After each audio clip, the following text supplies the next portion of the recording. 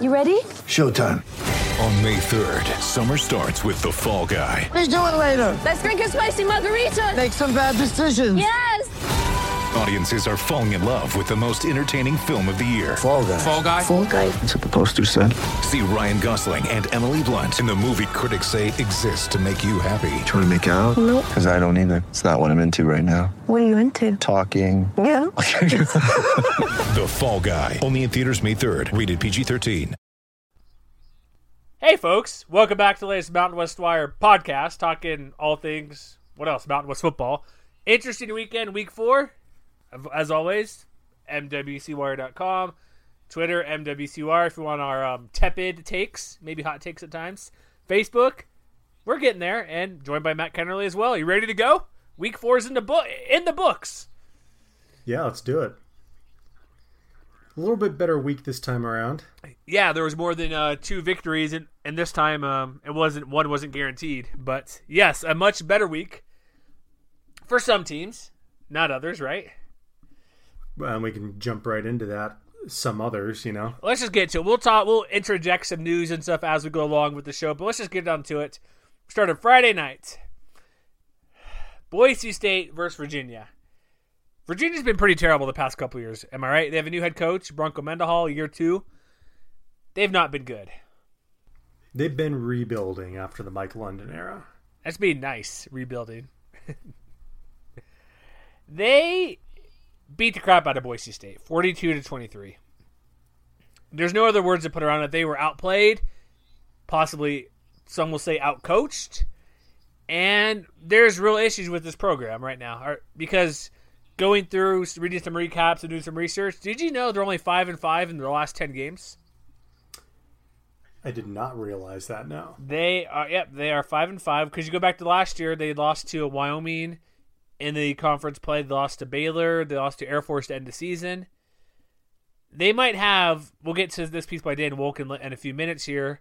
He does a weekly misery index and kind of focuses on Boise, but Boise hasn't had a losing record in October, which is a potentially possibility, since I think 2001, I want to say, in October.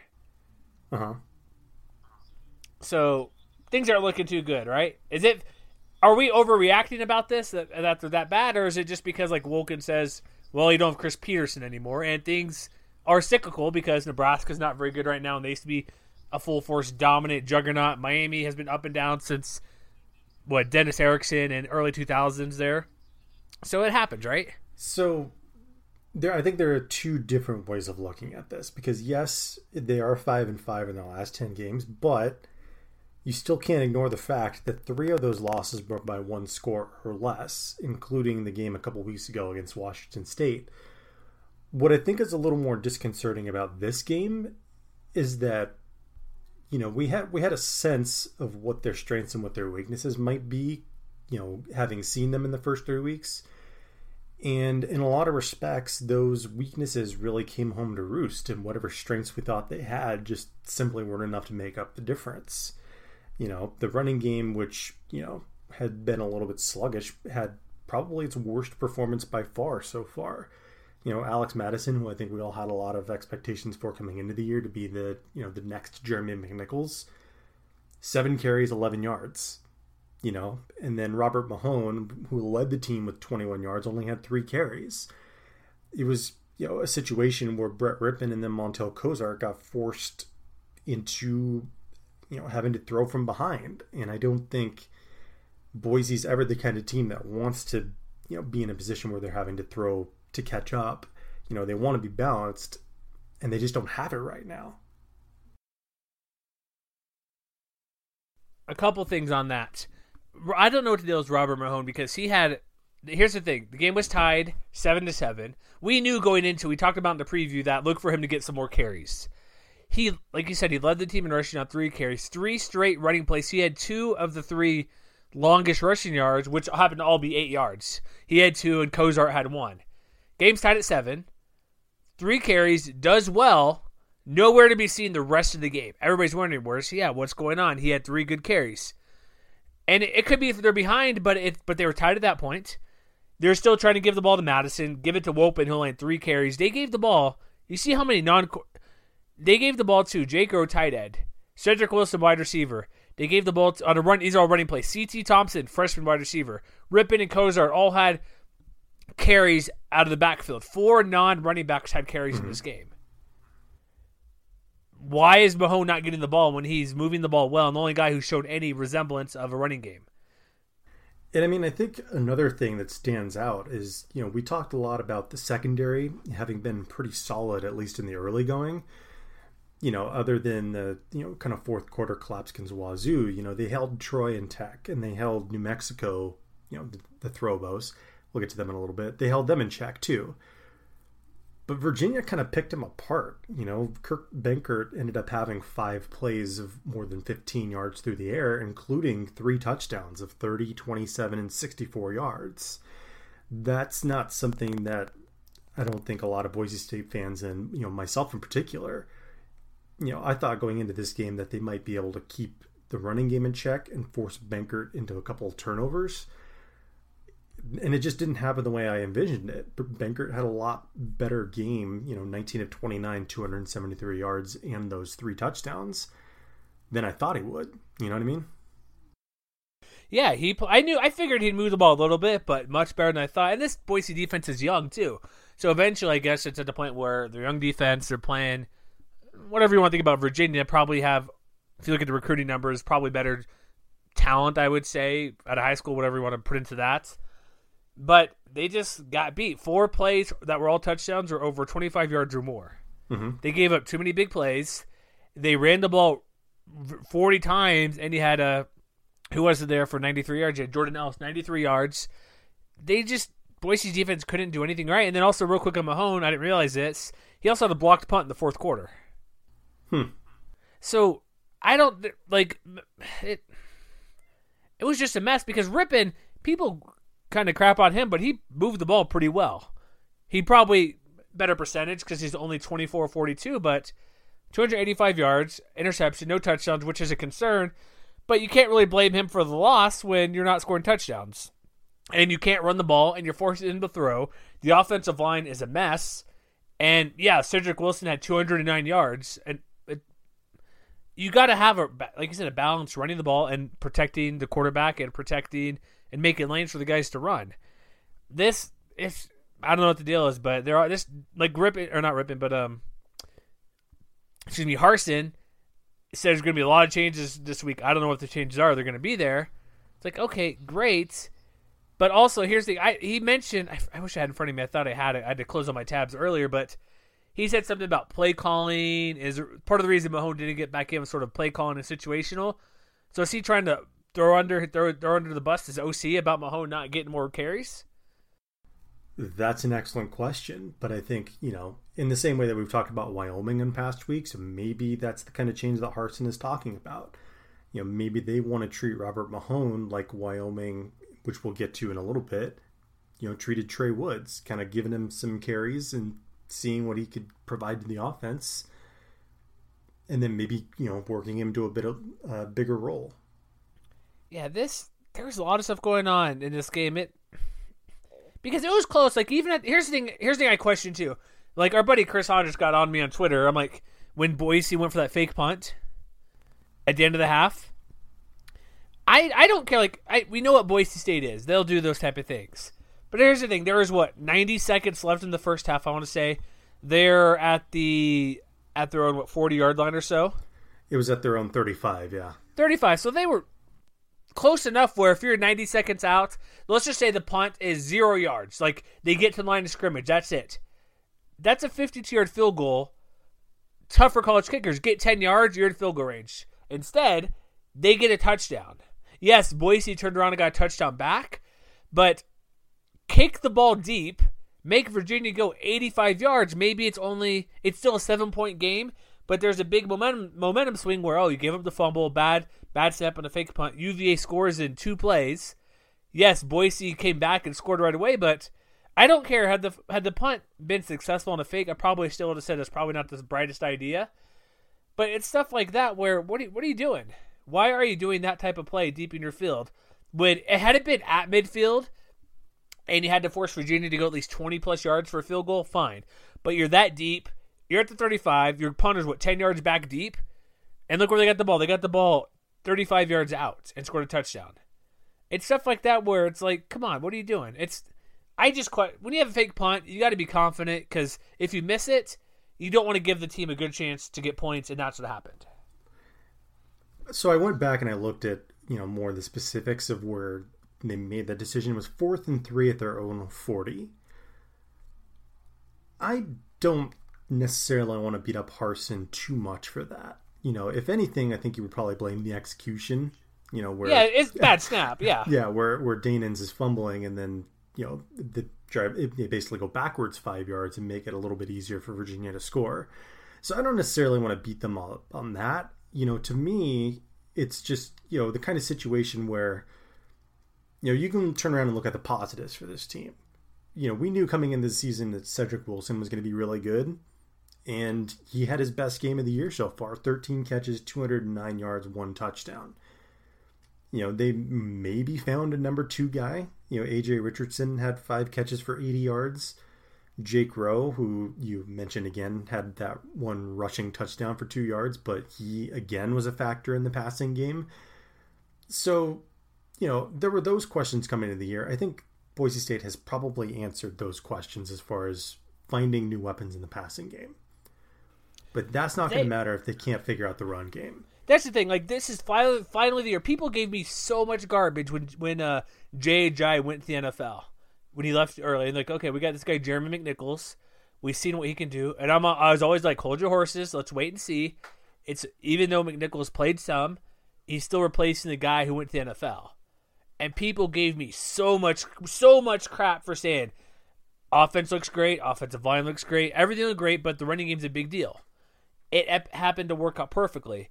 I got so much garbage this year. I still mentioned in our previews throughout, hey, is it going to be Madison? Is he going to be that guy? We have the track record. 3 straight running backs in the NFL, drafted and playing pretty well for the most part. McNichols not at the moment, because isn't he with the Niners now? He got waived, and he signed with them, I believe. He was on the practice squad, yeah. But he's still drafted by Tampa Bay. He still got drafted. He's in the NFL. He's one of the top how many players in the league. He's a good talent. This is finally the year that, at least at the moment, I know we're a quarter of the way into the season, or a third of the way in, they found no answer to replace him, and I kind of backed off on saying, well, they'll probably be fine, but I didn't take into account the offensive line not being as good. But this is finally the year it drops off, and maybe I should have been harder on it, but I'm not saying I told you so or anything like that, but it's a long time coming. How many teams at any level, whether you're Alabama, USC, Texas, any great team, have succession of getting your predecessor being drafted and the next guy coming up being as good over a decade period? It would take me a while to look up, but I'm guessing very few, particularly at a position where it's like either quarterback or running back or some singular position, not linebacker or offensive line, maybe line a little bit, but not many programs have a decade worth of guys get drafted at the same position. Yeah, and I mean, I think it also doesn't help that Rypien, if you look at his overall line, maybe he was okay. But I think that he was a little streakier than you might have liked too, because while he was 24-42 overall, he was 19 for his first 26, and then if my math is correct, he was only 6 for his last 18. Yeah, they only scored 9 points in the second half, or 16 rather. So I think that, he was moving the ball a little bit early, but especially, in the second quarter going into the third quarter, he didn't really help himself because he had a couple of stretches where, they passed on first, second, and third down. Yeah, hate that. 2-3 different times in that stretch. And well, if you can't run the ball, what are you going to do? You got to pass it. Exactly. And so, while maybe Rypien deserves a little bit of accountability for not making all of the plays, but I don't want to shove too much blame on him. I think he did what he could considering the circumstances, considering that he was basically forced to kind of win the game himself. And yeah, when you can't do play action, you can't really do rollouts, you can't do any bootlegs or anything like that to move the pocket all that much. Maybe some boots, but they were 4-16 on third down. They went for it on fourth down a couple times, 1 of 4. Less than 7 yards per carry. The big number is 3 rushing yards and 9 penalties. 1.3 yards per rush. So, I think the changes that are going to be made is that Mahone will be the starting running back. I think it's time or at least give him the chance, because they play. Next game is at BYU, which I will be at in a couple weeks. Mm-hmm. So I would give an in-person sighting of what's going on. I think Mahone should be the main guy in the back, because BYU's their defense is good, but overall they're not great. But he should get the majority of the carries, at least 15 carries. Give him a chance to see what he can do. I still think Rypien should be the only quarterback. Cozart should not see the field at all. Except, okay, maybe not. Maybe give him 3 or 4 plays to when everybody knows he's probably going to run. All this switching around needs to stop. They need to stick with one guy. I know people are crying about Rypien and everything. He's not playing well. Not as great as last year, but there's no reason to switch back and forth. I've said that since this first thing happened, Game 1 versus Troy. I still think it should be Rypien and only Rypien. Well, and he's also going to have to get help in pass protection too, because again, Boise State allowed 4 sacks to not the greatest pass rush in the world. I guess, but let's talk about this. Did you see the tweet? Did you check Twitter or the piece I wrote about quoting tweets? I guess about everybody wanting Harsin gone. I did. I'm assuming you're in my same opinion that it's a bit too soon and not fair to say that.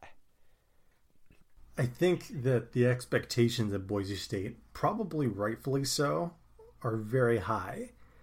They're probably one, if you had to name one program that expected to be a New Year's Day bowl contender year in and year out, it's got to be this program. And so when you see the team getting off to a sluggish start like they have this year, I think it makes, certain segments of the fan base a little bit antsy. But we know they have strengths. It's just a matter of shoring up their weaknesses, and especially, coming into conference play. I still think they're going to be fine. I still think they're going to be a factor in the Mountain Division. They may have already played themselves out of the New Year's Day race, unfortunately, but they're going to be a factor. The question to me becomes, to kind of go back to your original question, I don't think Harsin's going to get fired this year. I don't think that's realistic. But the question, I think, becomes, how much leash does he get before the program decides to move on? And I went back and I looked at, the kind of performance that Chris Peterson had in between Fiesta Bowls. So they went to the first one in 2006. And then they had to wait another 3 years before they went in 2009. And then they didn't go again until 2014 in Brian Harsin's first year. And granted, between that time, Peterson was winning at least 10 games a year. And at least in, Harsin's 3 complete seasons so far, he's already done that twice. So, if he's winning 9-10 games a year and they, spike in the next year or two to win 12 games and go back to a New Year's Day game, even if they don't, even if he's still winning 9 or 10 games, I think it would be really unfair to Harsin to move on from him with that kind of performance. I think maybe some segments of the fan base are living in the past a little bit too much. Yeah. And there's a couple things with that. We don't want to make this a whole Boise show, but you went from the WAC to the Mountain West. You're not winning 56-10 every week against Idaho, against New Mexico State, Nevada, Hawaii, Fresno here and there. But most of the teams that came with them have improved, joining the Mountain West. Even though half the teams were in the WAC. But you're still not playing certain teams those teams I mentioned, Idaho and MSU. Who else is in the old WAC? They played with UTEP. I don't know, whatever. But that's my point. It's to step up in competition when you're playing. Here's the thing. They play BYU basically every year. They're going to play another reasonably good non-conference team like this year, Washington State. They played Oregon. They played Oregon State, Virginia Tech, UGA out in the Atlanta. They're playing those teams. They play those 2 teams. Then they also play in the Mountain Division where Wyoming's improved quite a bit. New Mexico and Air Force have a unique brand of offense they've never seen. And look what Air Force did to Michigan offensively. They moved the ball well enough and keep it close. These teams are tough to play against, and that's part of it too. But here's the thing. Since they've joined the Mountain West, they've been averaging, 9 wins a year? They go 12, 11, 8, 12, 9, and 10. They've won a share of the conference title, the 3-way tie before they had the championship game. They won it outright, and they shared the division last year. I think you're right on the head. Expectations are too high because they expect to be in the championship game every year. And that's very difficult to do. Nobody does that every year. No matter if you're Alabama and SEC, if you're in the Big Ten with their championship game now, the ACC, it's very difficult to do. I think it's because they're not in the conference title game. That's my problem. I think they're having. I mean, I'm just taking a very cursory look at how Sports Reference, the college football page, how they measure strength of schedule per team. And going back through the Peterson years, there wasn't a single year in which the Broncos had an above average schedule. What's an above average schedule? Top 60? Well, it was in years where they were playing 119 teams overall in the FBS. So yeah, basically above 60, more or less. And in the last couple of years, like so far this year, they rank 64th, which is, middle of the pack. Last year, though, they were 33rd and they won 10 games. The year before that, they were 47th and they won 9 games. So, and the year before that, the last time they went to the Fiesta Bowl, they were 67th. So, the difficulty hasn't raised that much, but I think that there is some truth to what you said. Like, this isn't the same level of competition that they're facing anymore. You have teams like Colorado State and San Diego State that have raised their game in the last few years. So it's not going to be quite as easy to get back to the top. But I don't think that means that Harsin deserves to lose his job as long as he maintains that kind of 9 or 10 win pace. I agree. Yeah, exactly. Because, man, just the history, like you said, like it's only been a few, like their worst year in the past since 2001 when they joined the WAC. They've only had 2 years of 8 wins. 2001, and that was they got second, and 2013, Harsin's last year. Mm-hmm. Or I mean, excuse me, Peterson's last year, and they're still winning about the same as they were last year. I just think it is they're not winning titles because when you go back to even the Big West, that was FBS, yes, 1999. They've won 1, 2, 3, 4, 5, 6, 7, 8, 9, 10, 11, 11 shared or outright conference championships since 1999. Who does that? Nobody, except for them. I mean, you got to think about how many programs in this conference that would kill for a track record in the last 5 years, like Boise's.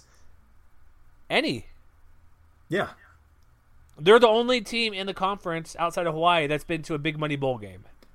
Or rather, I should correct myself what I said earlier. Right now, their strength of schedule, according to Sports Reference, ranks 30th out of 130 teams.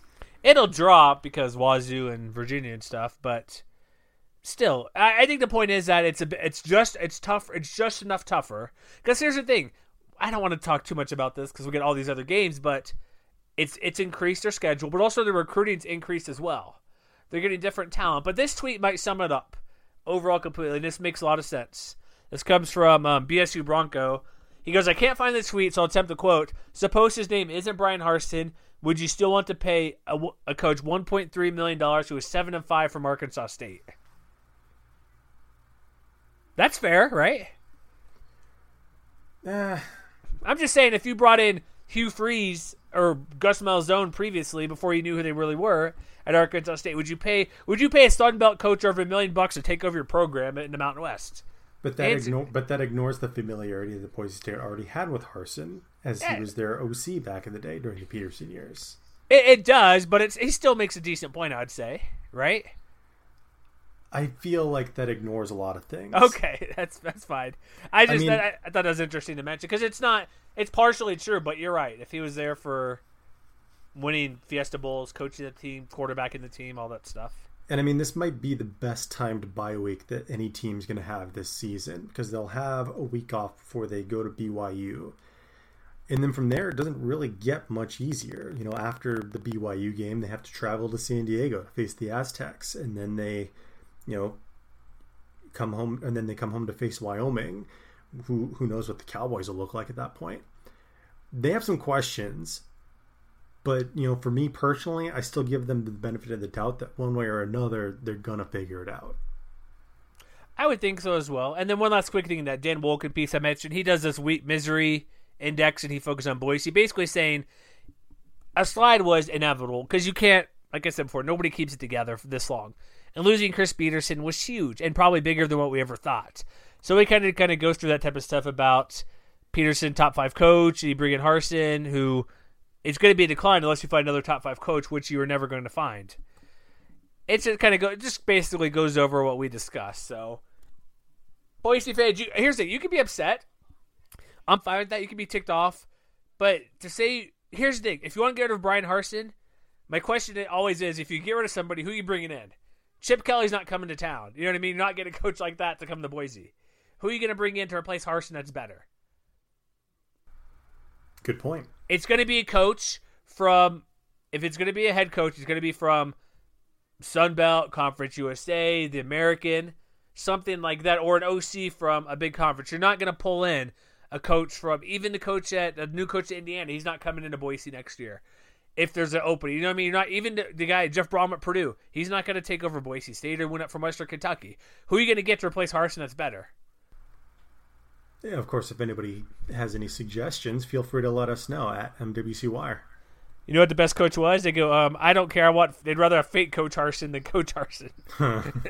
Also, one guarantee that a lot of Twitter people made, a lot of whoever's running the Harsin Twitter account probably needs to get a hand wrist or getting carpal tunnel from the block button this weekend. Just, set up some kind of bot to just handle all those blocks. Just make your account private. Come on, Coach. That's all you got to do now, right? Yeah. Just go that route. All right, let's move on. That was a good 20-plus minutes on one game, but 25 minutes. Oh, boy. Let's move on. Okay, where should we go? UNLV, Ohio State. Is there anything to glean from that 54-21 loss? They covered. Is that it? I think you can be encouraged by the fact that UNLV hung tough. The score, especially in the first half, didn't look pretty, but they really caught some bad breaks. Like it wasn't that Armani Rogers made bad throws on the 2 interceptions that he made. If I remember correctly, they were both of the off the receiver's hands or the tip drill variety. Yeah, at least one was, I recall. Yeah, so I think it's a credit that he hung in there. It's going to be a learning experience for him, and obviously there's probably not a defense that's of the caliber of Ohio State's defense. They give up 4 sacks, which is probably not going to happen too often in conference play. And, they didn't quit. They still found, a couple of nice runs. Lexington Thomas only had 12 carries, but he did have a 55-yard touchdown. Yeah, even the Kurt Palandek sighting. Come on, he had a 23-yard run. Kurt Palandek. and Javin White ended up having a pick 6. So I think that, maybe it was a little bit rough in the first half.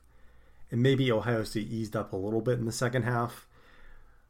But I think all things considered, UNLV should probably feel okay about this result. They gave up 7 touchdown passes, 2 quarterbacks. I don't know the last time this happened, but 2 quarterbacks had over 200 yards. Huh. You had Haskins there, Dwayne Haskins and JT Barrett. And then you had everybody's favorite Joe Burrow, 404 as well. Yeah, and I think it's worth noting, too, that even though they were, 3 of 13 on third downs, especially in the first half, they were moving the ball fairly well. The 3 of 13, they were, I'm trying to look up the numbers right here.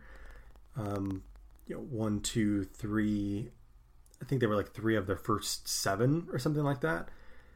And then when things really got away from them in the second half, it was after halftime, basically, they didn't have a single first down conversion.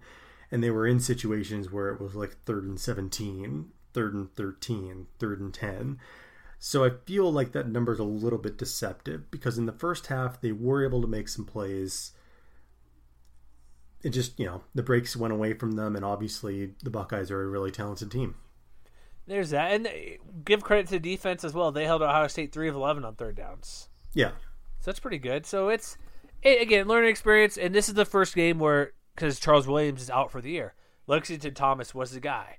Rogers ran 12 times just because. So I'm guessing, I thought the backup would be Xavier Campbell, but looks like it's going to be Evan Owens as number 2 running back going forward on this team. You had Devontae Boyd made some good plays. There was a couple of downfield 24-yard pass he caught. At least 4 rushes over 10 yards. What are you going to do? You're playing the top 10 team. UNLV is not there yet to where they can be competitive with teams ranked any rink. So think of it this way: when they play their next game, it's gonna be a whole lot easier when they're playing. Well, they got San Jose State next week, so that's a big difference playing Ohio State to San Jose State. Yeah, they're going to come home. I think, the non-conference schedule, I believe, is done at this point, unless they play BYU later in the year. I forget. They do play BYU at home, I think, a Friday night game in November. But I think all things considered, maybe they won't be anybody's favorite to compete for the West Division title. They're going to make things interesting, I think. We'll find out starting next week. Really quick. So UNLV plays San Jose State next week. Mm-hmm. Me and Tyler Bischoff were guessing the line on Twitter. Have you seen the line of this game? Because they're at home versus Spartans. I have not seen it. Take a guess at what it is. UNLV minus 13. Oh, you're higher than I was. I said 9.5. He said 7.5. It's currently 11. Opened up as 10. Huh. Yeah, I mean, that sounds about right. Me too. I'm like, because he's like 7.5. I'm like, home or road? He's like, home. Give him another 2 points. Oh boy, that'll be next week. Let's move on to another blowout. Unfortunately, Washington State 45, Nevada Wolfpack 7. Not a shutout. David Cornwell sighting. Or David, not what did I say? Daniel Cornwell. Excuse me. 13-25, an abysmal 97 yards and 3 interceptions. No, in post game, Coach Norvell did not say who's going to start next week. In their conference opener, they play at Fresno State, I want to believe. Is that correct? Yes, it is. So, what are you going to say about this game? They couldn't move the ball. Luke Falk did. No running game, passing game. Demps had 6 receptions. Good for him. Mannix didn't do what we thought. He only 2 receptions. Here's the thing. Why, if you're going to play for the future and bring in Kamen Curtin, play him the rest of the season. You burned his red shirt so early. Why switch quarterbacks after he had 4 drives and 4 possessions and 5 passes? I get it. You're playing Washington State. They're really good this year. Why switch to quarterback for the rest of the game in Cornwell? If you have a true freshman, because you have true freshmen playing on defense, you have true freshmen in other places. Quarterback's a big deal. Why not stick with him and let him get beat up and learn? Why go back to another quarterback and then say post game? Well, who knows? Maybe he didn't say this is me, but maybe Ty Ganji will start. Who knows? Norvell's not giving up who's going to start, but I don't see the point of not playing Curtin on now after burning his red shirt this early. Well, I think the better question is, did Jay Norvell make a mistake in pulling the red shirt off of Curtin? Yes, I'm saying that he made the mistake. Yes, that's my point. If you're gonna burn it, let him ride it out. It's not like he played 3 plus quarters. It's or let's just say halftime, 35-0 to half. Let's just get Cornwell in there just because we don't want injury sakes. No, he got pulled early in the game. I believe his early second quarter for production, not because safer injury or it's a blowout, which it already was in progress for. But if you burn the red shirt, play him majority of the game. Maybe give Cornwell a couple series fourth quarter just because you never know, and save Curtin. I know there's confidence injury stuff, but I still thought it was a mistake when they burned it last year because both Ganji and Cornwell have eligibility for next season. Yeah, I mean, it's kind of hard to argue otherwise. I think some of it too, not only was he just not effective throwing the ball, but he took a lot of sacks in those early drives as well. And I think that for as decent as the offensive line looked in the first couple of games, Ty Ganji, we knew he was mobile. He was pretty good at evading pass rushes, but in that first, in those first drives he talked about, I'm trying to look up how many times they were able to sack him in the first quarter, and I'm pretty sure Washington State had like 3 or 4 sacks in that first quarter, and that's just not going to be able to get it done. Not only if you're just not effective throwing the football, but if you can't even get the football away in time.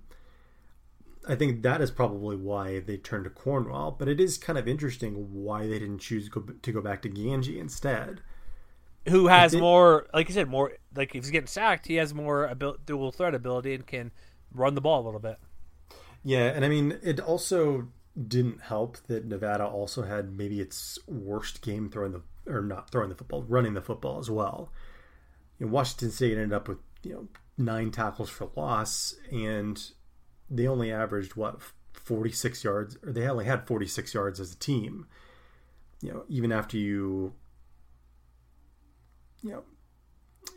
adjust for sacks and everything like that. Blake Wright, their leading rusher, only had 37 yards.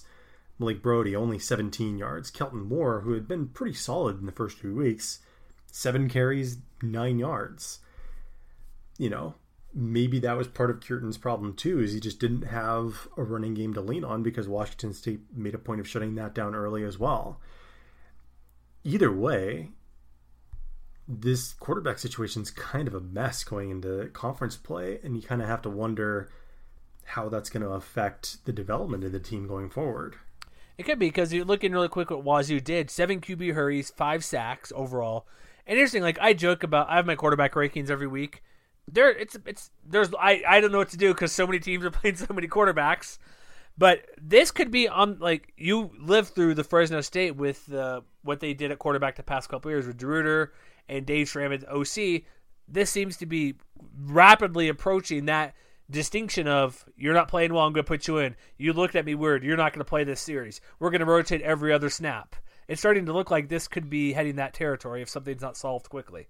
Or at least have a plan of what they're going to do and make it clear that they're not going to stray from that plan. Yeah, I would definitely agree, because on the whole, you look at their numbers as a whole, as a team, their passing offense is not, it's not great, but it hasn't been that bad in some respects. They still have a 7-6 touchdown to interception ratio, which for a regrouping team is not terrible. They're middle of the pack as far as yards per game. What really sticks out to me is that through 4 games, they're still under 50% completion percentage, and they're averaging under 6 yards per attempt. And for a team that wants to be pass first in the long run, you're going to need to figure out who that guy is to raise those numbers, because if it's not Ganji and it's not Cureton, then it puts a lot of pressure on Cornwell to kind of emerge and be the guy. And, it puts a lot of pressure on Norvell, I think, to stick with him if he gets off to a slow start next week against Fresno. Yeah, that's a good point. It's kind of anybody's guess, I think. Yeah, it's a good point. This offense is supposed to be, I know it can take time, but you'd think even early on when you're running a unique offense like this, you'd think there'd be some success going 4 wide, 5 wide, hurry up, not playing kind of what Oregon did a little bit, fast pace and more passing than not. Even if you're a bad team, you should have some sort of success doing that. And they're having none of that. And they just need a plan. Here's one quick thing. You mentioned they're under 40% for the year passing. Under 50%. 50, sorry. So that rate, I pulled up really quick. Okay, if you exclude the academies, because Army's 4 of 23 passing. So you get rid of, let's get rid of triple option teams. Georgia Tech's up higher. They're actually doing well, but teams that actually pass the ball, you have Baylor. There's only 13, or I guess 10 teams, again, non-service academy, triple option teams that are under 50% for the year. Nevada is technically at 49.6, them and Baylor, but you got teams like San Jose State in the same category, Bowling Green, East Carolina, who's been terrible. You have a new FBS team close to Carolina. Georgia Southern runs the ball like crazy, so maybe exclude them as well. UTEP can't throw the ball. Charlotte's a fairly new FBS team. They're in some bad company. All those teams aren't doing well, despite Baylor nearly pulling off that upset against OU yesterday on Saturday. But I just think they need to plan and stick with it. Whether you're going to play Cornwell every quarter, play Ganji, or play Kamen, whenever, make a plan and don't stray from it. Yeah, I think you're probably right. And, this is probably not the kind of year that Nevada fans expected to, immediately go out and compete for a bowl berth anyway. Well, I still had them at 2 wins. Beginning of the year, 2 or 3 wins. But if you're trying to answer questions in the long term, like you said, you're going to need a plan to at least, have some sense of how to answer those questions. You can't just go into it, willy-nilly or anything like that. Yeah, plans change, stuff happen, but if you have a plan and say we're doing A, B, and C, then you can one thing that does, besides having a plan and people know their place on the team, you can actually set goals and say, all right, you're going to play, you played this This is your part of the game, and you can actually figure out if you played well or not just because you're pulled after going 1 of 5. All right, let's move on. Let's go to it's funny. My ESPN score tracker says Wyoming and Hawaii is tied at 7 in the third quarter. That's not true. That's not true. Who's Utah State? What are they? What's up with the Ag? Wildly inconsistent. 61-10 victors over San Jose State. I think just as relevant of a question is, who are San Jose State at this point? They don't have a quarterback, and I think after the podcast officially came out the depth chart, Montel Aaron was out. I still don't believe I know the injury. At least they're not saying, but he had ice wrap crutches. Josh Love played again. No end zone for him. He's only 8 of 20. And at pick, they brought in Sam Allen, who was 0 for 2 late in the game. No running game. They had a couple decent running plays, but Utah State, their total yardage to score 61 points doesn't add up. Well, I mean, you know what adds up is, the fact that San Jose State, I'm trying to remember exactly how many times they turned the ball over yesterday. They turned the ball over 5 times. Mm-hmm. And, if you look at that points off of turnovers column, Utah State had 35 points off of turnovers, which means that every single time touchdown the Spartans copped it up. Yeah. That's really been one of the very quiet themes about this Spartans team in this early going is, they have some promise, but at least on offense, it seems like they can't get out of their own way. We don't really know what their quarterback situation looks like going into next week because, as you said, Love, again, didn't really get it done, but neither did Sam Allen in his cameo appearance. He was 0 for 2 throwing the football, and then even Michael Carrillo got into the action. So that's 4 different guys now, I believe, that have gone under center for the Spartans. We're approaching Quinterback situation here. So, and I mean, it's going to be, like we just talked about with Nevada, they're not going to compete this year, but you do want to find a plan in the same way that we just talked about with the Wolfpack. So if Love's not going to get it done, then maybe it is time to give Sam Allen an extended look, or maybe it is time to give Michael Carrillo an extended look. But at the same time, the defense hasn't been as good as I thought it would be. No, they got lit up in the air by Utah and now Kent Myers. 18-24. Yeah, only 181, but defense.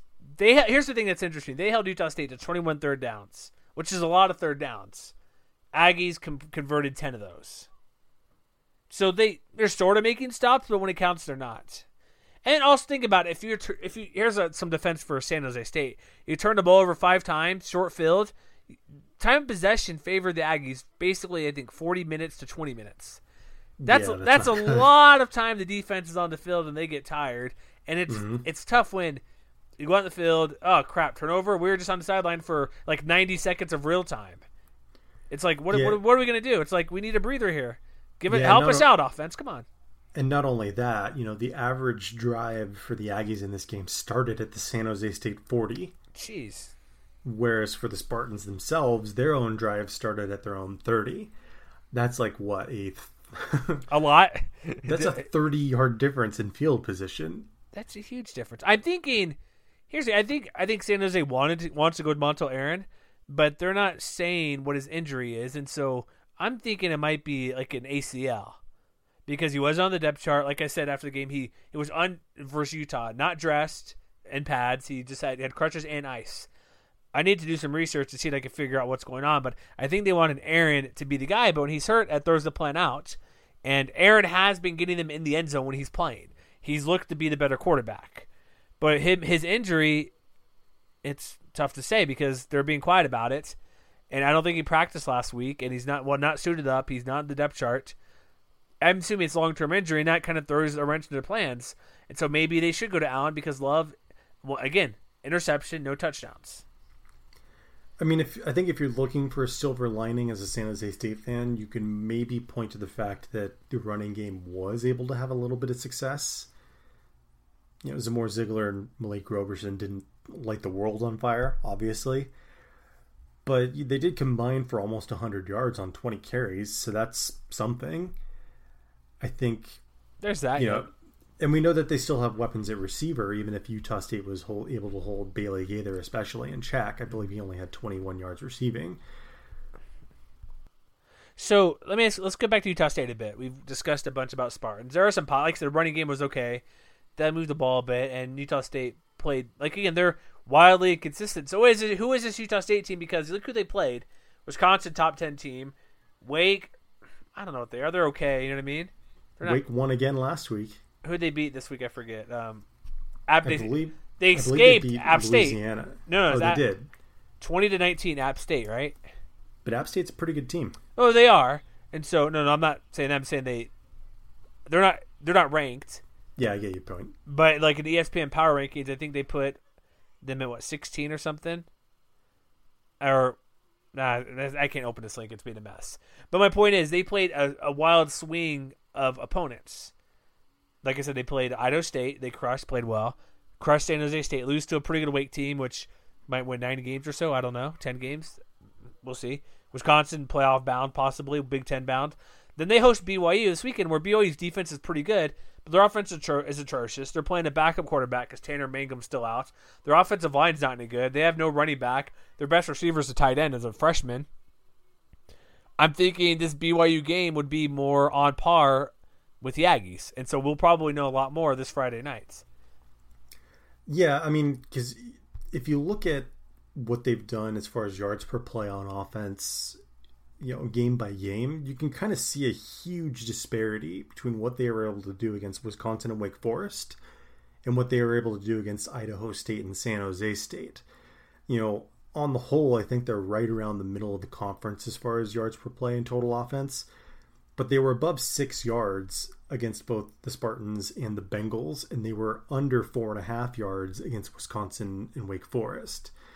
So to me, the question I think is, which kind of offense are they closer to?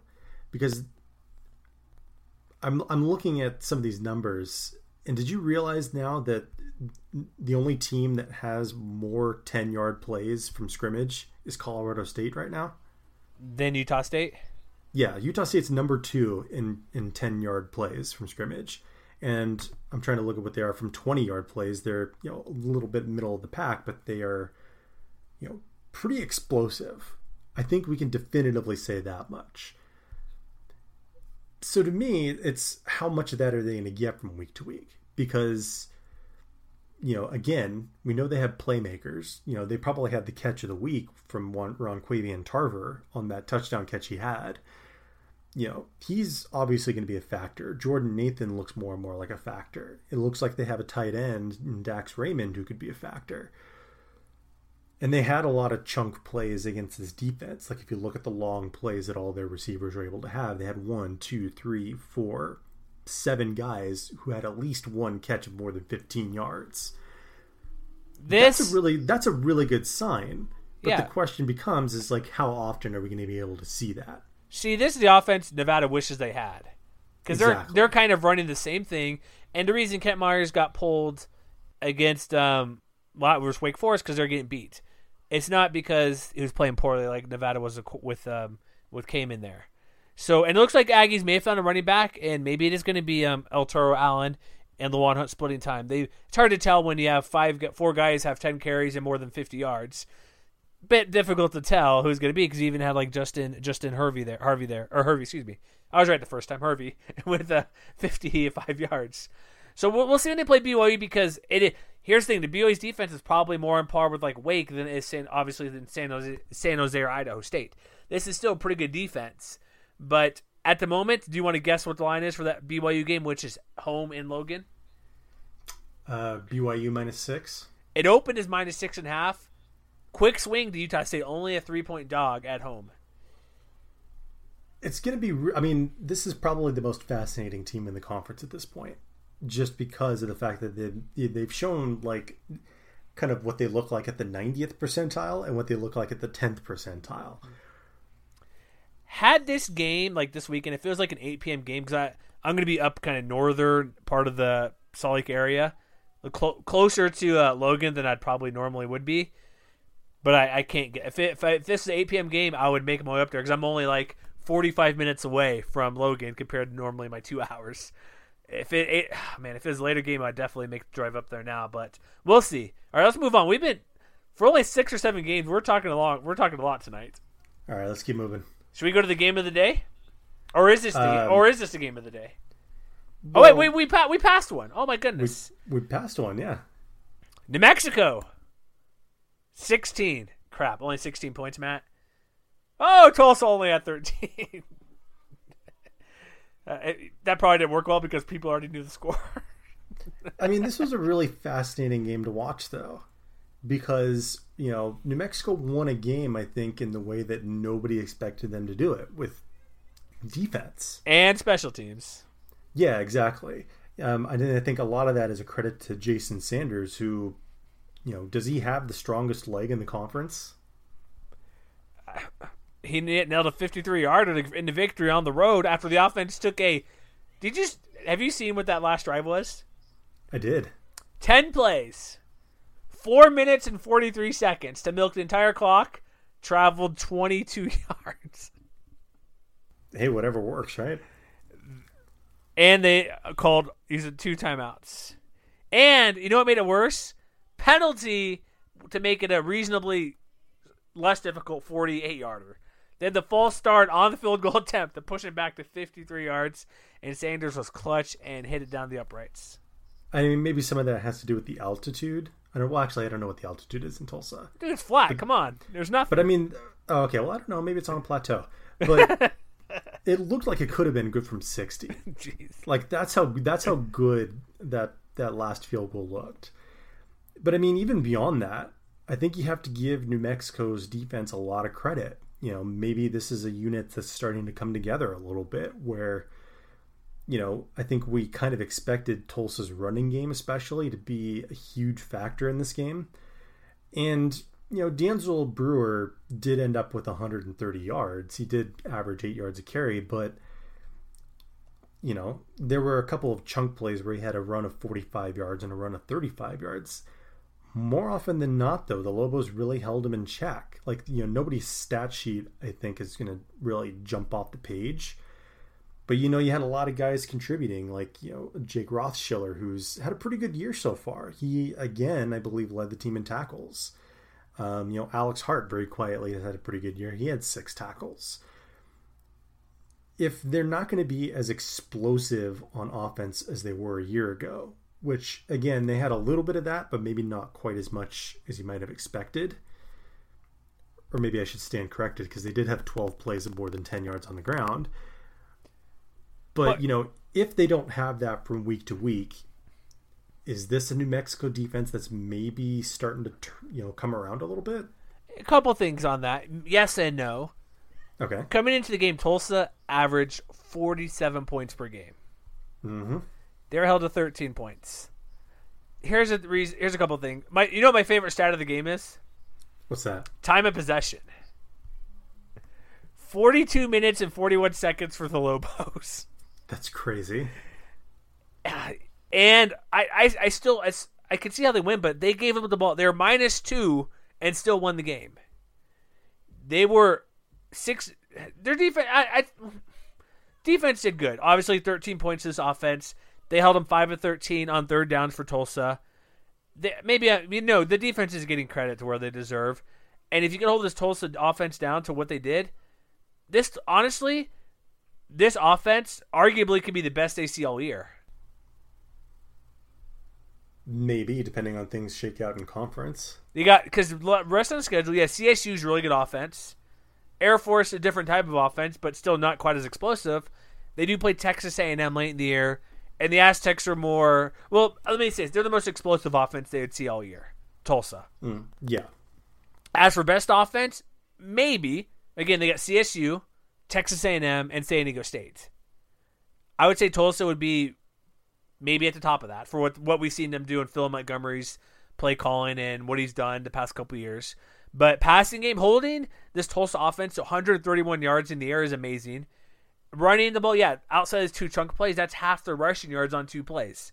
About 80 yards on 2 plays. Outside of that, they're 28 carries on 70 yards. give them a ton of credit for everything they've done. They gave up like 3 big plays, didn't hurt them. The long 34-yard pass play to Justin Hobbs and those 2 running plays you mentioned from Brewer. So defense is getting there, but you know what I like? Who's Colton Gerhart, Matt? Who's that guy? He's a guy who had a pretty good Saturday for himself. Quarterback, 3rd-string quarterback. I guess in our preview we didn't know about it. Jordan was out. Tuivasa was out. They nearly had to go. They went to a 4th quarterback for at least, was it 1 play for Bryson Carroll? Yeah, I think he just came in and knelt down to end out the half. No, he had a 10-yard run. Or did he? Yes, remember we're on Twitter discussing. Oh, yeah, we're discussing that's right. Who's QB5, and Rick Wright from the ABQ Journal's like, I think it's some freshman wide receiver who might be quarterback. Another team were vastly or closely approaching quarterback scenarios. I mean, it wasn't the prettiest of games. You know, he was 9 of 14 though, which I think is a huge part of whatever success New Mexico is going to have of, you know, throwing the ball. I think you want to be above 50%, and he was, and that's a credit to him. So even though he only went for 108 yards, you know, he made plays through the air when he needed to. And he also added 156 yards on the ground. So I think if you're looking for New Mexico quarterback, like the kind of performance that they would ideally get from them, I think that's kind of it, isn't it? Yeah, that's why I said like 8 of 12, 9 of something like that, about 70% if possible in that range. At least 66%, 2/3, and 100 yards. Give me 8 of 12 for 100 yards, I'd be satisfied. Because that gives them enough to on 3rd and 8, they can't just stack the box and blitz 8 guys. Yeah, and I mean they're never going to rack up explosive plays through the air like a pass team, you know, or pass first team is going to. But you know, Gerhart did have a few chunk plays that I think showed New Mexico what they could do. You know, they had a 2nd and 19, I believe, early in the 3rd quarter, and he completed a pretty good 21-yard pass to Chris Davis for a 1st down. You know, they're not going to get that all the time, but if they can get that some of the time, I think that makes a huge difference for what this team ultimately wants to be. So is this Lobos team a bowl team? I mean, I thought they were coming into the season. They've looked at least a little bit different than I expected them to. I thought it would, you know, mostly be led by their offense having to score a lot of points. But I mean, at this point, I'm not going to back down from it because I thought they were going to be a factor coming into the year, and I still think that's going to be the case. Do you think so? Was your 2-2 record about what you thought they'd be in non-con play? Yeah, I don't have like my win-loss record in front of me right now, but I believe I did have 2-2. I think I either had 2-2, maybe 3-1. My latest bowl projections I put out, I have them in the bowl game because 2-2, like they'll probably beat Fresno. That's 3 wins. Probably going to beat Utah State 4, UNLV 5. Maybe they can sneak up on Wyoming or something to get 6. We'll see. Or maybe even Air Force next week. Well, let's not forget I had them winning 8 games. You did have them. You're much higher than I was. And yeah, let's move on because we're already at the hour mark and we got more stuff to talk about. All right, let's keep rolling. Rainstorm. You ready for this one? This was a fun game. This was nuts. Air Force San Diego State. San Diego State won. Aztecs should be higher in the polls, but most people probably just saw the 28-24 and were done with it. This game was like, you've seen rain. This was rain, cold. The field was basically, there's no drainage on the field at some point. Because typically when it rains hard, you can sort of tell what's going on. No, you can see the rain, and it affected Aztecs more than Air Force in the, first 25 minutes before that 90-minute lightning delay. It was insane to watch. It was the kind of thing that you might see on Friday Night Lights or something like that. It's like a movie, yeah, something like that. I don't know. It was weird because Air Force moved the ball offensively during the rainstorm. Aztecs could not. Penny had to fumble on the toss. Here's the thing. I'm kind of jumping around, but Air Force nearly won this game on their special teams. Because you look at last week versus Michigan, that basically cost them any chance of potentially pulling off the upset. They had a blocked punt. They had a clutch field goal when it was pouring down rain. And did they also complete a 2-point conversion, I want to say? They did. So, yeah, that's sort of special teamies, I guess, if you want to go that route. But this was a good game. Air Force is good, and I kind of wish playing these type of teams would have been a better field condition because it's still a good game, but there's a point the way the Aztecs could not move the ball. Like Penny could not find his footing. He kept slipping. There was a Christian Chapman tripping on the center's foot or something on a third down, falling down. They couldn't throw the ball because, heck, you couldn't throw the ball because of the rain and water. And, oh man, this was just a good game. And then I called it in the preview. I mentioned to you in the preview, like, should Air Force go wide or go up the middle? Should San Diego State adjust their front? Welcome back, fullback dive, apparently. Parker Wilson led the team rushing with 99 yards, just chipping away, and Air Force could not go wide one bit. I mean, I think what you have to look at when you're thinking about this game, and I'll give credit to, the Colorado Springs kid, that's Brett Brueggemann, for pointing this out in more specific terms. But you kind of have to think about this game in terms of before the rainstorm and after the rainstorm. Because in the first quarter especially, Air Force had a significant advantage. They had 99 yards on offense. San Diego State only had 39. And it was reversed a little bit. The Air Force only had 21 yards in the second quarter. And, San Diego State only had 54. In the second half, though, it was a completely different story. The Aztecs basically outgained the Falcons 2-1 after halftime. They put up 274 yards of total offense. They were averaging 8 yards a play.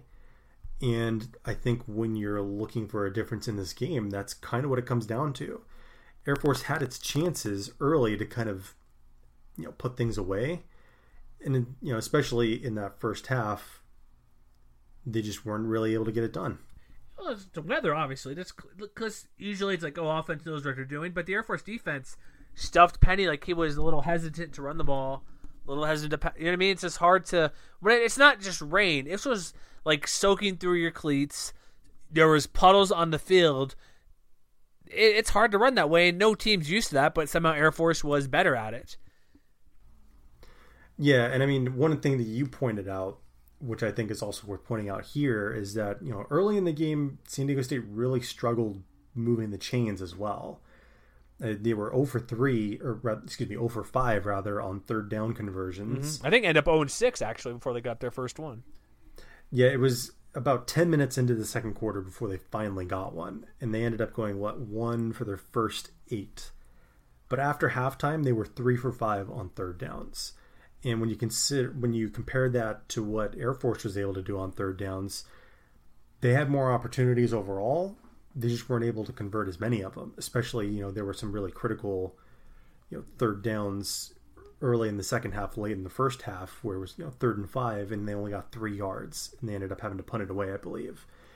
And 3rd and 4, right at the beginning of the third quarter, and they were only able to get 1 yard. And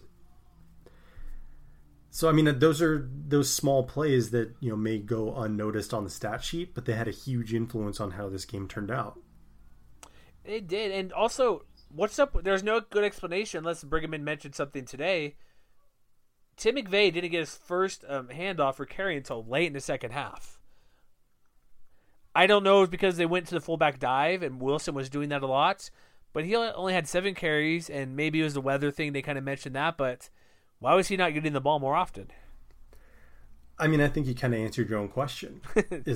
I think that, they were having success, pounding San Diego State between the tackles in a way that they weren't last week against Michigan. And, a lot of that, I think, is a credit to Parker Wilson, who, wasn't explosive running up the middle. His longest run was only 9 yards. He was a tank, man. Just boom, boom, boom. Yeah, but he was getting yards up the middle, which I think, that was the kind of offense that Air Force wanted to run. And I think, to that same effect, if you look at how many tackles for loss San Diego State had, they only had 5, which, sounds okay until you realize that they ran the ball 60 times as a team. Exactly. So I think, that was maybe part of their game plan. Maybe they wanted McVay to be a closer, because by the time he actually did start getting touches, he averaged over 6 yards per touch. And, whether that was by design or not, I don't know that I necessarily have a problem with it, but it is a little bit intriguing when you consider that McVay is probably their biggest playmaker on the team. I was just surprised that while they tried to go wide, maybe it was Worthman making the call because he ran the ball more than he probably should, 26 times. And McVay was in the game. It wasn't like he was benched. And I get that going side to side was hard, and I kind of alluded that in a preview about should they try side to side, but you got to go to the dive, which worked well. I think Worthman has to be more economical in his own carries and not take the ball 26 times. Toss it. Give McVay the ball. Yeah, even if it's – here's the thing. The triple option, which whatever you want to call this offense, run option, works as if you actually have 3 phases, fullback dive, quarterback keeper, or a pitchman. If you're keeping the ball 26 times, what's the point of the defense going after McVay? They're just going to key in on Worthman the whole game. Even if McVay has 4 more carries and only gains 2 yards on those or 0 yards, that still makes the defense have to take care of the threat, which is McVay. If you keep the ball every time, yes, that could one time open up for a big play the time they swarm on you and McVay gets a pitch when Worthman's triple teamed, but that didn't happen.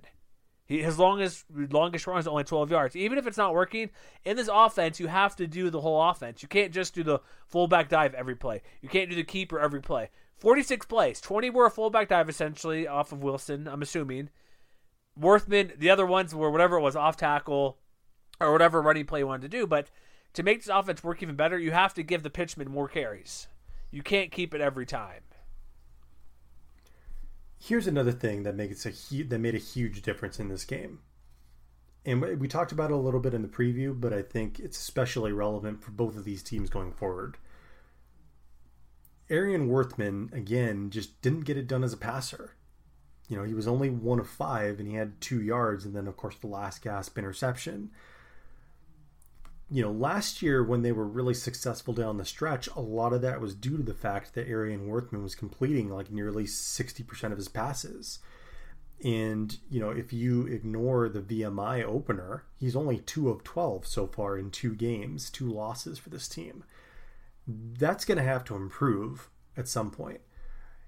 And on the flip side, you know, you really can't say enough about how Christian Chapman came through, especially down the stretch, because, you know, in the same way that, you know, San Diego State really struggled as an offense in that first half. If you look at what he did in the second half of the game, 7 of 9, 140 yards, and the game-winning touchdown. Again, and I put this out on Twitter earlier today because I thought it was really fascinating. Nationally, among quarterbacks, right now, in the second half and in overtime of games, Christian Chapman ranks 7th as far as quarterback rating. So let me ask you this. I'm putting together quarterback ratings every week. Where should I put Chapman in? I think I put him at 2 last week. Should he be number 1 this week over Nick Stevens? I think he's playing like he deserves the top spot right now because this is the second straight week where, you know, he's come up large, and, you know, it's not like we haven't seen him do that before. I think within the system that San Diego State runs, like, he's never going to be a Nick Stevens or a Brett Rippon or anything like that. But within what the Aztecs ask him to do, he's doing it better than anybody's done it in like 3 or 4 years. Like, his quarterback rating, oddly enough, is almost exactly the same as it was last year. But he's raised his completion percentage. His yards per attempt have held steady, and he's only thrown 1 interception so far. And if you're looking in recent history at what other San Diego State quarterbacks have done in this Maxwell Smith, I still claim, terrible. Well, and even before him, like Quinn Kaler. Oh boy, Quinn Kaler was okay for a year, but, you know, Christian Chapman is giving them the best quarterbacking performance that they've had since Ryan Lindley, probably. And that was a passing offense. That was not this type of offense where it's run the ball. It was a more open passing attack with I believe Brady Hoke was his head coach.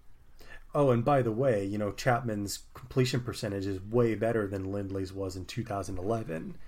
And his quarterback rating right now is almost 25 points higher. Crazy. Lindley was only 53% completion as a senior. Not good. So, I mean, when all is said and done, he's probably going to end up being a better quarterback than Lindley. And, you know, everybody knows about Rashad Penny, but now they're going to have to account for him. And, I think that's also a credit to his receivers who, nobody had a standout game. But this is the team that has contributors now. Cahill Waring only had one catch as the tight end, but it was a big one. It was 42 yards. David Wells only had one catch, but it was the big touchdown that basically sealed the game for the Aztecs. And then Michael Holder finally showing up, too, after not being, was he number 3 receiver for behind a couple of redshirt freshmen each week on the depth chart? He's showing up again, second straight week. Yeah, so I think that is going to make San Diego State very dangerous in the long run. Christian Chapman has a track record now where he's a guy who can go out and make plays within this system. And obviously, there's still a long way to go, but, San Diego State's in the top 20 now in the AP poll, and that, I think, is a credit to Rocky Long and the rest of the offense. And I've said this for a while, how much I've kind of, people say, dissed on the Aztecs quarterback, which I have a bit. I've said if they could have a throwing game, because they don't need, the thing is, like you said, they don't need him to go 20 of 30 in a game and 350 yards. They need him to do, like I said, if he can get to 20 attempts per game and play well, he has 5 TDs, 1 interception, leads the conference in quarterback rating. He's top. He's doing okay in passing yards per game, completion rate, yards per attempt, all that stuff is really good. He's number 2 in yards per attempt. I've always said if they could have a good passing attack, they would be very difficult to stop, and they're very difficult to stop because they know they can now pass and they have the receivers to show for it. And really quick, Rashard Penny has 198 more yards than Heisman favorite Saquon Barkley. Just saying. It's pretty good. And and a couple of good special teams runs, including the touchdown. So. Oh yeah, he had 3 touchdowns again. No big deal. And see, who's going to be player of the week? Is it him again? Maybe. I had thrown Colton Gerhardt out there, but it honestly wouldn't shock me if it were Penny again. I mentioned Kent Myers. 4 total TDs and about 270 total yards. I think those are the only options, really, I would say. Yeah, that sounds about right. All right, we've talked a long time for the amount of games we have. Final game of the night, which went to overtime. Hawaii and Wyoming for the apparently people freaked out when they knew there was a trophy on the line for this game. Where have they been? A lot of Twitter action late in the game. I'm like, where have you guys been? Here's a trophy. It's been around for a while. It was actually lost for some point, and then they had to make a new one. That's how you know it's a good trophy. Yeah, bring it back from the dead. Zombie trophy. So, here's a question I have for you. Mm-hmm. Did Wyoming win this game, or did Hawaii lose it? Went to overtime. Not a lot of points. I don't know, Josh. I'm just fixated on Josh Allen's poor stat line of 9 of 19 for another sub 100 passing game. But then again, I see, hey, maybe they found a running back in Trey Woods, 135 yards, who on ESPN's stat sheet lists him as linebacker. I'd say Hawaii lost the game. Can I go with that, Mark? For the way their offense played, this game should not have been this close.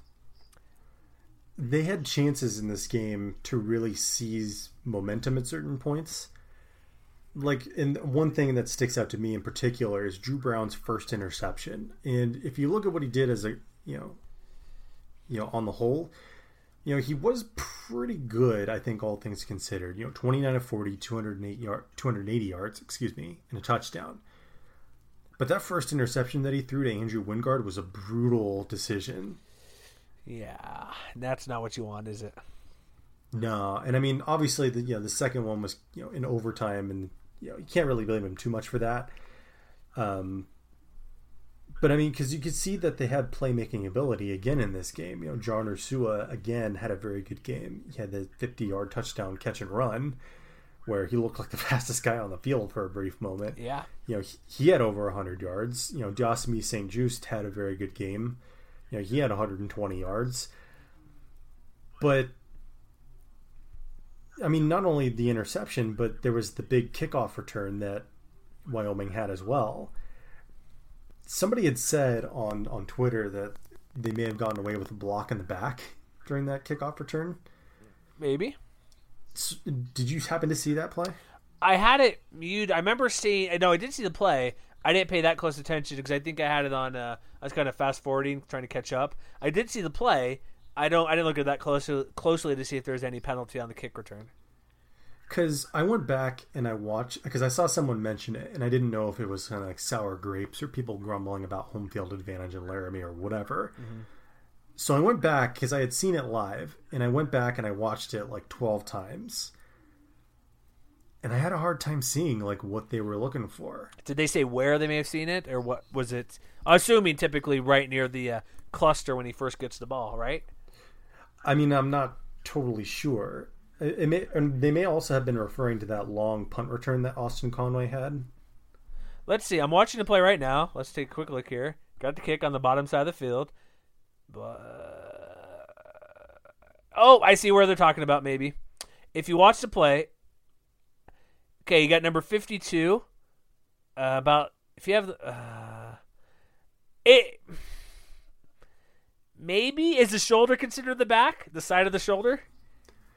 I mean, I don't know, man. That's really ticky-tacky. That's what I mean. Call that. Like, I see right here. I'm watching it. He takes it down. It's about the 20-yard line.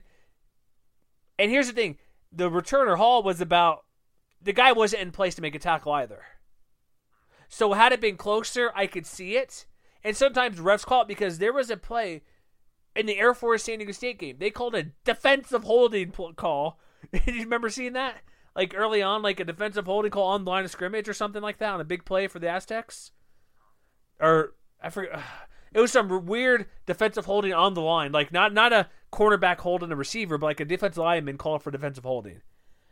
But I see where they can make the call. If you watch the play, it's about the 9-second mark. I'm on ESPN's review or recap, whatever. It's about the 25-yard line. Yeah, the guy falls down to push on the side, but that guy was nowhere near the vicinity to make a tackle, I don't think. So maybe technically, but. Here's the thing, like, I ref stuff before, it's only water polo or ref. Here's the thing, if there's a play, like, if there's going to be a penalty called, I'll keep it simple. If there's a potential goal happening, like, say there's a fast break, 1-on-none or something, and I'm looking back by the other end of the pool and there's stuff going on, I will let the play go. If the guy doesn't score, yeah, I would call a penalty because that affected the play somehow. But this didn't affect the play at all. Still got a touchdown. Had the guy been really close and pushed him that way, the flag probably would have been thrown. But if you're not going to make the play or not near the play, why call the penalty? Why impact the game when that guy had no way to impact the play himself? So that's I see where they could have called it, but even then it's questionable because it's the side of the shoulder. Where does the back, when does the front begin? When you're at the shoulder. I mean, I think another thing that might have played a factor in this game was the fact that, again, Hawaii may have shot themselves in the foot a couple of times in penalties. And I think this has been kind of thematic for this team this year, where they had 10 penalties for 96 yards. And on the season right now, they rank 123rd nationally in total penalties, on both sides of the football. Man. So for as much as the offense is producing, which make no mistake, the offense is pretty good, and it's going to make them a factor in the West race, I think. But they're going to have to they're going to have to figure out a way to clean it up, because you can only get away with that for so long, and if you end up with a couple of one-score games exactly like this one, when all is said and done, you might be looking back at the end of the year wondering woulda, coulda, shoulda, if you let those opportunities get away from you too often. Oh, definitely. I know they get the interceptions, but the offense moves fine. But look in the first half UMass. They had 8 of 9 penalties in the first half. They just gotta clean things up, and they could have beat Wyoming in this game. They're on the road. Josh Allen has another terrible game, and can I be tired of the Josh Allen hype? Can I be done with it? Can I be done with it and say he's not a good quarterback? Can I say that? I don't care. Hey, I'm 6'4", 225. Can I get in the NFL if I can throw the ball for 30 yards? I probably could throw a football 30 yards. I'm about the same size as Josh Allen. Can I get scouts to come watch me throw in the backyard? I'm just saying, size and arm strength you have to have production at some point. And I did see times in this game receivers weren't helping him out. Like there are a couple drops that shouldn't have happened. But again, I want to see production. People were saying in the Oregon game, they had to run the ball or they got away from it because they were whatever the blowout. Fine, you're playing Hawaii. No disrespect to Hawaii, but it's not Oregon. It's not Iowa. what is Wyoming going to do when they play Boise State's defense if they turn things around? What are they going to do if they play Air Force defense, which is vastly improved, or Colorado State, who's very good at creating turnovers? What are they going to do? People can't say just because you're a big guy and a big arm. Jamarcus Russell, huge arm, big guy. He put up stats, flamed out in the NFL because he's fat, essentially, and ate his contract. But I'm tired of it. He's not a good quarterback right now. Well, I mean, you're absolutely right. Like, if you look at the qualified quarterbacks in the conference so far, as far as quarterback rating, he's 9th out of 10. And, you know, his completion percentage has actually gone down from last year. He's only averaging 54.8 completion percentage, where last year he had 56. I think right now there's no bigger X factor for how the conference race is going to unfold than Josh Allen, because if he can get better, at least a little bit, like if this, especially if this offense continues to coalesce, because as you said, they might have a running back now in Trey Woods, and that I think makes a significant difference. Well, but he's going to have to improve his accuracy a little bit, and he's going to have to find, you know, receivers down the field a little bit in the same way that he did last year. You know, but I think at this point it is fair to question whether or not he's going to be able to do that consistently. Yeah, C.J. Johnson, did he play? Because he's not showing up at the box score. He did not. Okay, my mistake then. Okay, but they got James Price back, and they were thinking he would make a big. He did have a touchdown on that 25-yarder, but only one reception. And if you saw that play, if you saw that throw, that's the kind of thing I'm talking about. If he can do that consistently, that makes Wyoming a very dangerous team. The problem is that we've seen him be more erratic more often than not, and we've seen him be composed and be able to make that kind of, you know, accurate throw. I mean, and it kind of reminds me of anybody who watched, you know, the Penn State-Iowa game this week. If you saw that throw that Trace McSorley made as time expired to give Penn State the win, those are the kinds of throws I'm thinking about. Like throws not necessarily in the clutch, but just like precise and making the most of the tools that he has. And on that overtime throw to seal the win for Wyoming, you know, if he could do that more often, but that's going to give them their best chance of defending the division title. They play Texas State next week. Yes. If he does not turn it around, I'm done with him. Okay. It's fair to say because I get it. Like there's only so many times I could say, "Show me something. Give me 100 yards." Is 100 yards too much to ask for a quarterback? No. They play Texas State. They get Utah State. Who knows what they are really? Maybe he'll go off and against them. But I want to see him throw for 300 yards versus Texas State. He has to. I don't think he's the kind of quarterback who's ever going to throw for 300 yards, mostly because this is not the kind of offense that really wants him to do that. Okay, let's really quick, because this has already been 90 minutes. We're going way too long here, but I got things to say. Last year, you're right, he didn't have a 300-yard game. Can I get 250? Can I get two? He had one, sorry, UNLV. Can I get 225? Because last year he had, really quick, above 225, NIU, Eastern Michigan, Boise, Utah State, UNLV, San Diego State. He had 282, 248 twice, New Mexico and Aztecs again. I want him to have 250 and at least 2 touchdowns.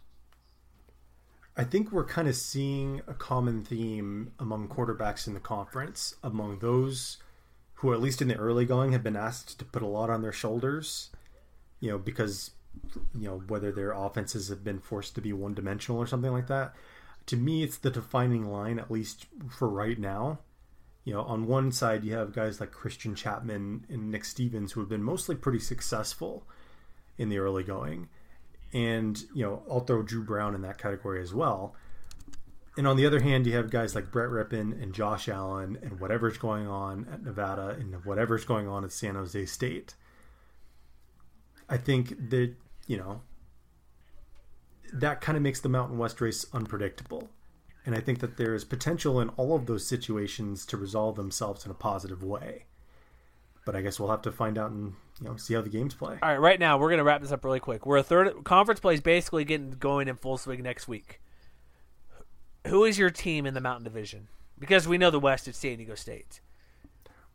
Well, I had Colorado State going into the year, and I don't like to deviate from my predictions if I don't have to, so I'm sticking with the Rams. Okay. Same here. I'm going with the Rams here. Just curious. So that's our show. Dang, we went 90 minutes with. We had a lot to say. Boise State, Wyoming, Air Force, San Diego State. A lot of stuff to talk about. So thank you for listening. If you made it this far, let us know. We'd like to know if you listened to the entirety of the show. We can kind of see when people bail out, and we'd like a smaller percentage of that if possible. Why not? I don't want 10% leaving or 20% or sometimes 38%. I'm looking at right here. Here's the thing. Listen to our show, Blog Talk Radio, Tune In Radio, iTunes, Stitcher. Give us a review. That helps us out a lot. Heck, if you want to check out our sponsor page, give us a few bucks there. Sign up for free. I think we had somebody sign up for our Acorns account to give us like $5. That's cool. Thank you. Very nice. Acorns, what that is really quick, if you don't know, I'll have our link to our all of our sponsors and stuff, but here's the thing. Basically, you invest your extra change. Free money to retirement. I've saved thousands of dollars giving up my 25 cents from a 75-cent candy bar at the grocery store. Not that I've done it myself. I've done it myself in the past. Acorns. It's great. If you're looking for a way to make some, or at least save for some guacamole money in the future, that's a perfect way to do it. It is, and really quick, when I had my surgery for 2 months, that $2,000 worked as a great savings to help me out, and I wasn't working. So, and I didn't miss the money one bit. When it's 10 cents here, 40 cents here, just saying. We appreciate whoever signed up under that. It's great. But that's our show for tonight. Enough shilling for money, even though we appreciate it. Thank you. MWCWire.com. Check us out on Twitter, MWCWire, Facebook, all that fun stuff. That's our show. We'll be back next week for our latest preview show. Also, really quick, just because me and Eli Betker started doing basketball, we'll have a couple of basketball shows as well. So if your feed gets flooded a bit more than normal, that's why. We had Air Force, Boise State in the books sometime this week. So hoops is here, football is here. Everything's going great. And I think we're good, right, Matt? Anything else to add? I believe we are all set. You're right, and we are biased against your team, folks.